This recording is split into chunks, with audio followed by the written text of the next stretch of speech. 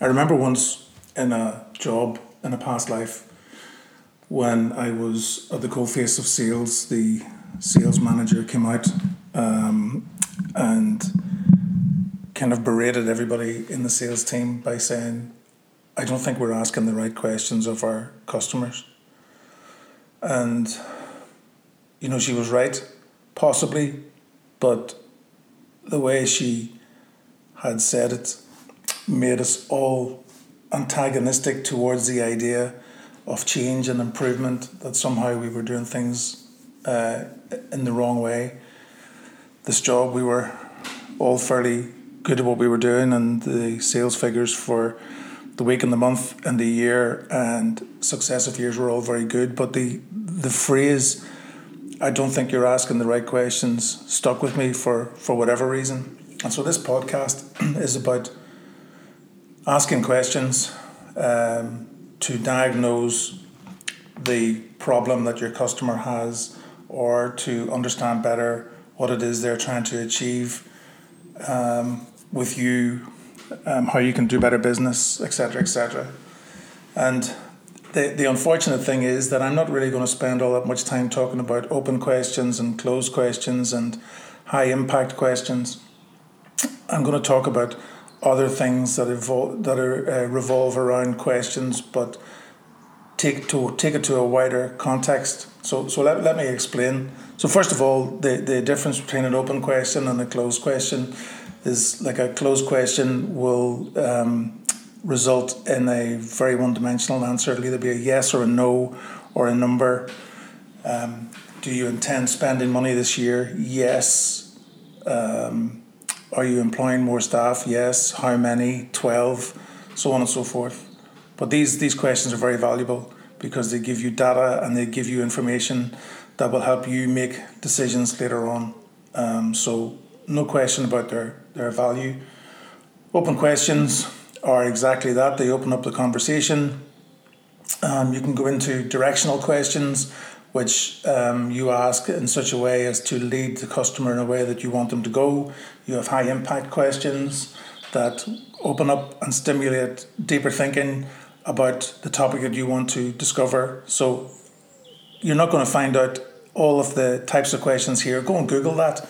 There's loads of HubSpot, for example, have a list of 50 questions that you should ask to try and diagnose the failure or the pain point of your customer, which is probably, it's helpful to a point, but really what you're looking at is to try and understand what the idea of asking questions is all about. What's your objective? You start with thinking, what are you trying to achieve out of this? And the best way to frame it for me, I'm quite a visual person, would be to try and picture the beginning of a jigsaw where the only two pieces of the jigsaw are you and your customer. And you have to then use every skill that you have to try and fill in the rest of the jigsaw. So that's one point. The other point would be, consider the relationship that you have like a pint of Guinness. So this is the very unashamedly Irish approach to this, where the white bit at the top is you talking and the black stuff is your customer talking. So to get your customer talking for 90% of the time, you have to do more than just ask a list of questions. Because if you're just asking questions, you're not filling in the important glue of the relationship, of building rapport, of the emotional connection. That's just not happening with a list of questions. So what you need to start thinking about is, if I'm going to behave 10% me talking, 90% them talking, there are other things that I need to do, and there are ways that I need to feel to make that happen. And I think that all focuses around curiosity. Now, unfortunately, in this society, curiosity is almost beaten out of us at a young age. Curiosity is typically framed around the 5 W's: who, what, where, when, why, how. And as a child, your favourite one might have been why. And if you ask your parents something, why, after 5 or 6 times, sitting in the back of the car, the 7th time is normally greeted with a fairly stern response. Not that that would happen in today's climate, obviously, but back in the day, it certainly happened in my world. And so there's a great book by a guy called Tom Azacker called Sandbox Wisdom, where he talks about the child on a beach, totally unfettered, not worried about the seaweed and the sand and the dirt, and will play forever and will not be boundaried. You know, the beach is massive in a child's eyes, and then you go to primary school and what you're given is a sandbox in the corner, and you're given very, very strict dimensions to play within with other children, and so everything becomes controlled and lessened and minimized, whereas curiosity is about depth and breadth and perspective beyond imagination. So if you're really curious, you have to start asking more whys in your questioning. So when somebody gives you an answer and the typical answer would be the typical salesperson would accept that answer, you have to ask why, and not just say why 6 times, but between 5 or 6 times is a good number of whys to try and get under the root of any kind of problem or situation, or if a client says something, try and find out what lies beneath that. So one of the things that I would strongly suggest is that you look to broaden your curiosity or heighten your curiosity, and there are ways of doing that.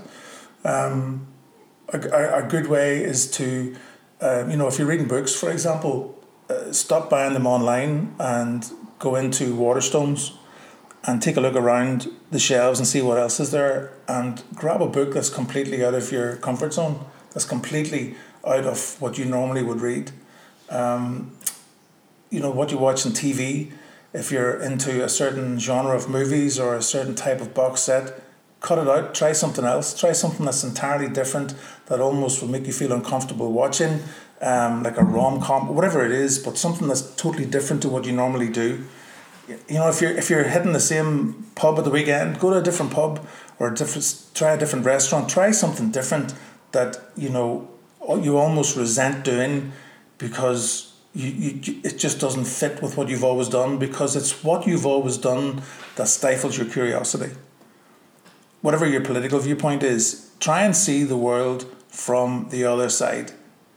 Spend a day trying to live inside the head of a capitalist if you're a socialist, God love you, and if you're a socialist as a capitalist, and so on and so forth, to try and figure out what the world looks like from the other person's view, because asking questions is not really the tool that you need to solve the diagnostics issue with your customer. It is curiosity, it's empathetic listening, it's listening to understand, it's doing research beforehand, it's trying to see the world from their shoes and sit behind their desk to figure out what challenges they would really face, what their position and interest is. I will do a different podcast on the difference between a position and an interest, but if somebody says no, we don't want to buy, then what's informing that no? Why are they saying no? Because of course no means not yet, they may buy later, but there's a reason that they're saying no to you. And so if you're just asking a list of questions, it becomes formulaic, it becomes really it's the epitome of disinterest if you're just asking a list of questions. And of course the questioning technique does not suggest that you ask them in a list, but how hard is it to move away from a list of 50 HubSpot questions to trying to have a really fluid and meaningful conversation with somebody? So it's like, step outside the sandbox, try and see things from a different perspective, drive a different way home.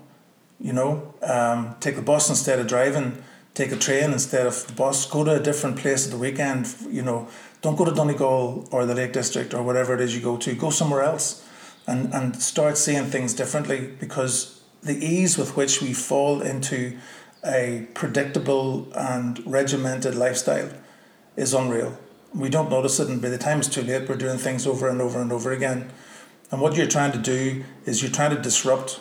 I don't mean disrupt as in displace a supplier with a client. You're trying to disrupt your way of thinking so that you're able to have a really meaningful conversation with somebody that makes them feel that you're interested, that somewhere along the line, you understand them, and then beyond that you might be able to add value through what it is you're trying to sell or promote or whatever it is.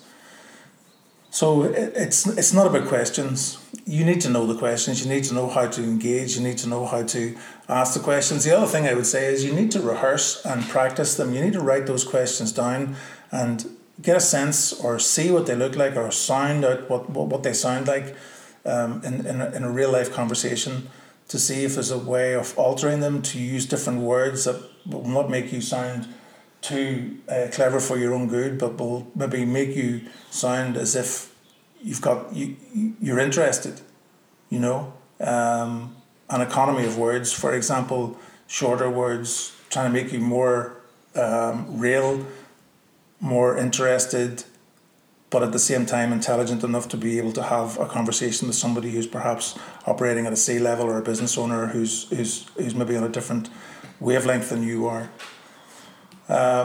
Guinness is the one that resonates with me for a whole bunch of reasons, but visually it's really impactful insofar as if you're in the middle of asking questions, you want to be talking a lot less than the customer, because if you're talking more, then you can't be listening, you can't be understanding, and you're essentially presenting what you think and your opinions rather than listening to understand, so that you can marinate over that and come back with solutions based on the questions you've asked. So the final takeaway for me would be, try and enhance your curiosity. Try and be more interested in stuff. Try and be interested in stuff you're not interested in.